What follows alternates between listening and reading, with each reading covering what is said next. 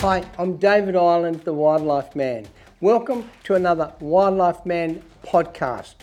Now today's episode is number 7 and it's titled Lion Kill. Now the Wildlife Man podcasts are available on all the major podcast networks, including Apple Podcast and also Spotify, but also on my own YouTube channel and Facebook.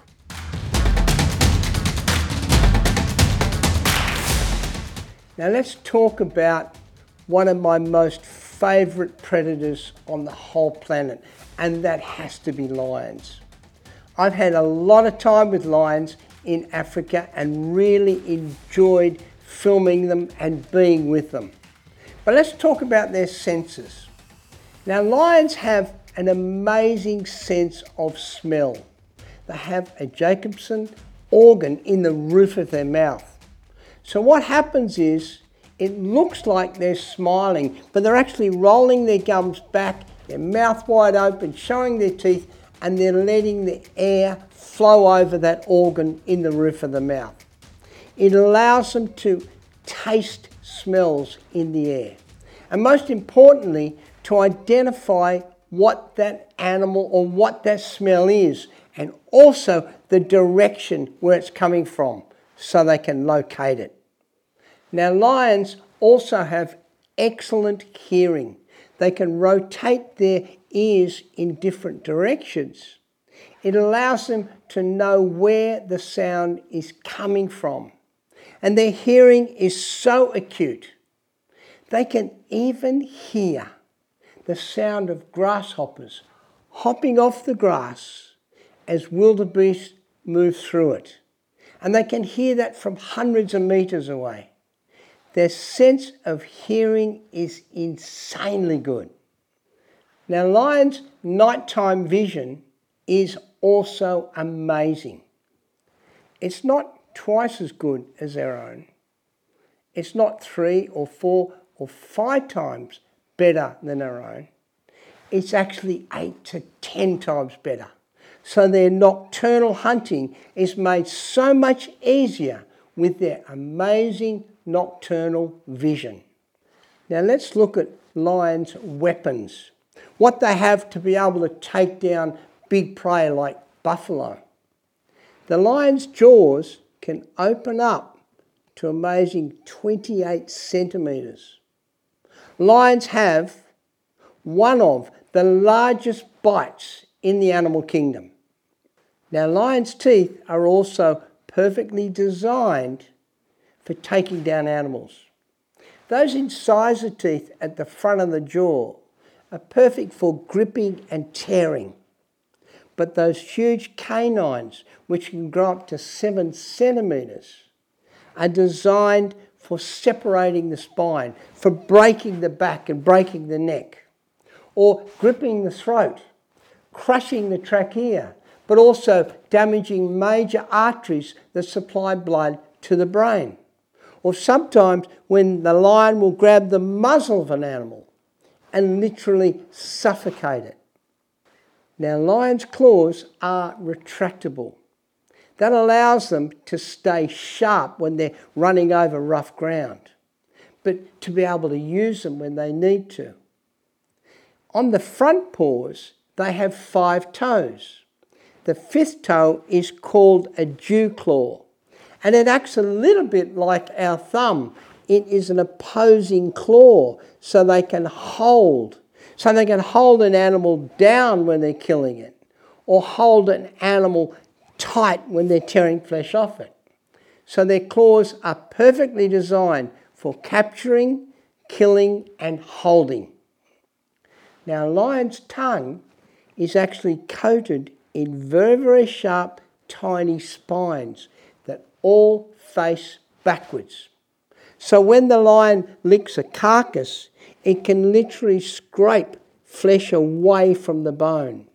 So when you see them licking bones of an animal they've killed, they are actually feeding.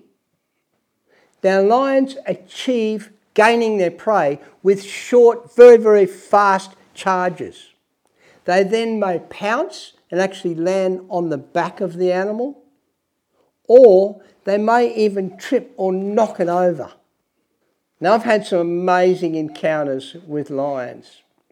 Years ago, I was walking on the banks of the Limpopo River in Botswana, and I had a Kalahari Bushman tracker, and he was partly educated, but he didn't speak English that well and didn't always understand what I was saying, but he was very clever at tracking.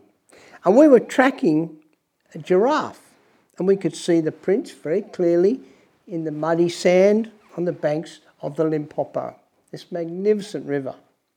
But then we could see that some skirmish had happened, and there was some blood on the ground. But you could see where the giraffe had walked away. But what confused us was the tracks that were left. It was like drag marks, and you could see the prints of a lion, but only two. When they drag something, they'll drag it between their legs.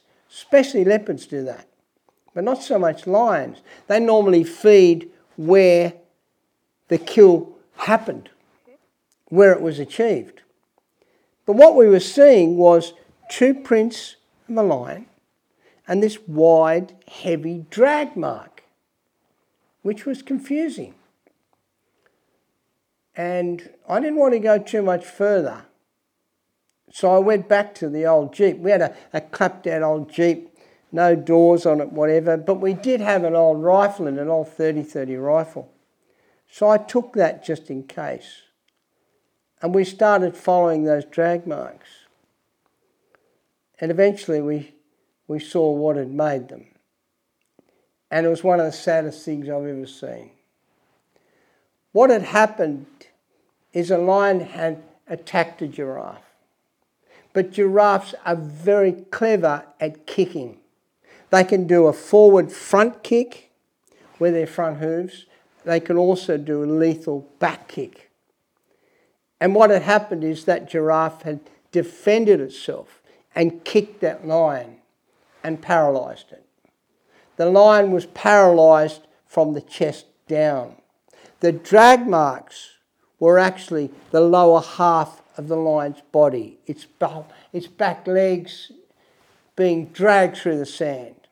That lion could only move with its front legs. And when we came onto that lion, it just turned towards us and it's trying to get away, dragging itself and growling, obviously in a lot of pain. It was a horrible thing to see. I never thought I would ever shoot a lion. I would hate to shoot native animals anywhere. I've only ever hunted feral animals. But we had to put that lion down.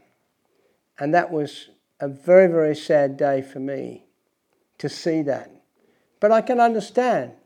You can't blame the giraffe for wanting to survive and defend itself. We did some more filming on that Limpopo River, on the banks of that amazing river in Botswana. We went out at night, the same Bushman tracker that I had before, in the funny old Jeep, no doors. I had a tripod in the back of the Jeep with Bolex movie cameras, 16mm movie cameras. We had spotlights and we'd follow a pride of lions. And we'd follow them usually around sunset during the night because that's when they hunt. And we'd done it for 3 or 4 nights without getting a kill, without filming a result. There was one big female. She had 2, 3 sisters, about the same size, fully grown. They were the ones that hunted. There was a few cubs about 1 year old and one huge male at the back. And they're just tracking through the grass. Amazing to be with them because I could reach out and touch them on the head. I'm that close. The big male is walking beside me. It's quite frightening. But they're just charging along through the grass looking for prey. Using all those amazing senses of hearing and smell and sight, everything. And we came onto a lone bull, a lone wildebeest. Perfect for this lion pride. And straight away, she stopped. The matriarch, the boss, she stopped. The ears go down and she froze like that in the grass. And they all do the same. They pick up the body language. They know exactly what's happening. And then she slowly moves in. The big old male, he sits down. He's not interested. He'll wait and let the girls do the hard work. The cubs stay there. And she starts moving through the grass. The only thing you could see was the black tip of her tail. Perfect, because she's telling everybody where she is, just with the tip of that tail. That works really well for cubs, of course, when they're in the long grass. The cubs can see the tail. Her sisters go out each side like this. They call it the horns of the bull, and they stop. That wildebeest is trapped. It doesn't matter which way it runs, they're going to get it. That wildebeest was totally unaware what was happening. We shut down the spotlights, not to give the lions an advantage or to give the wildebeest a disadvantage. But we had a full moon. There was plenty of light.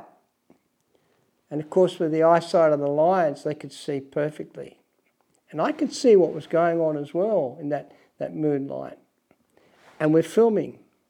And the big male stopped right beside me. And it was a cold night. It's winter. I had a blanket wrapped around me.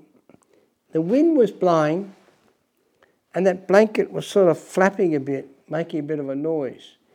And that big old lion, instead of looking and watching the girls, for some reason he turned and he's looking at me.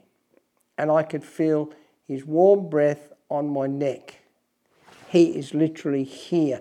You have to be there to understand how big these animals can grow. 270-something kilograms or more. Big animals. And to be that close to a big male lion is quite terrifying. And I just sat there really quiet. I didn't move. I don't know why. It might have been the flapping blanket, I don't know. But for some reason he just hit me on the leg with his paw. But the claws were retracted. I don't know why he did that. I thought that was the end of my life. But just then, that female launched her attack and she rushed forward. And her sisters rushed in from each side. And they just pounced on that wildebeest. And they brought it down. And the big male moved forward as well. So my episode with him was over. And I said to my bushman tracker, my driver, I said, wait. And I crawled over the front seat, crawled over the bonnet and onto the bull bar of that old Jeep. And I've got my elbows like that. I'm lying on the bonnet of the car, my elbows, I'm hanging off the front of the car. And I turned to him and I said, get me close. Big mistake. He basically put the bull bar almost on top of the animal that was being killed. I am here filming. The lions are killing the wildebeest in a few feet in front of me. The matriarch, the main lioness, has got that wildebeest by the muzzle and she's suffocating it. And all I can do is film. I didn't dare make a noise. I sort of whispered back a little bit to the driver, can you move back a bit? He didn't understand or couldn't hear me from all the growling and going on. So I just kept filming like this. He did turn the spotlight on, which gave me plenty of light for filming. And there's all this action going on. And one of the lionesses looks up at me. And she's obviously thinking that I'm a threat to their food, their dinner. And she's pulling faces at me and growling. And I'm just going, whoa. One swipe with that paw, she would have taken me off the bull bar. But it never happened. And eventually, my driver pulled the car back. And the footage that I achieved that night went worldwide on the World Encyclopedia in their CD-ROMs. Some of the best footage I've ever shot. I've always had a fascination for lions, and I'll be going back and doing more with them. But I won't ever forget that night filming that wildebeest suffocating under that big moon and lying on the front of that old Jeep. I hope you enjoyed my lion story. Now, every week we will publish a new Wildlife Man podcast. I've spent most of my life working with a huge diversity of animals from the animal kingdom. So, if you enjoy, please subscribe. Please share, like, and ring that notification button so you never miss a new story being published. And remember, all my films are available streaming on demand from Vimeo. So that's it from me till next week. I am your Wildlife Man.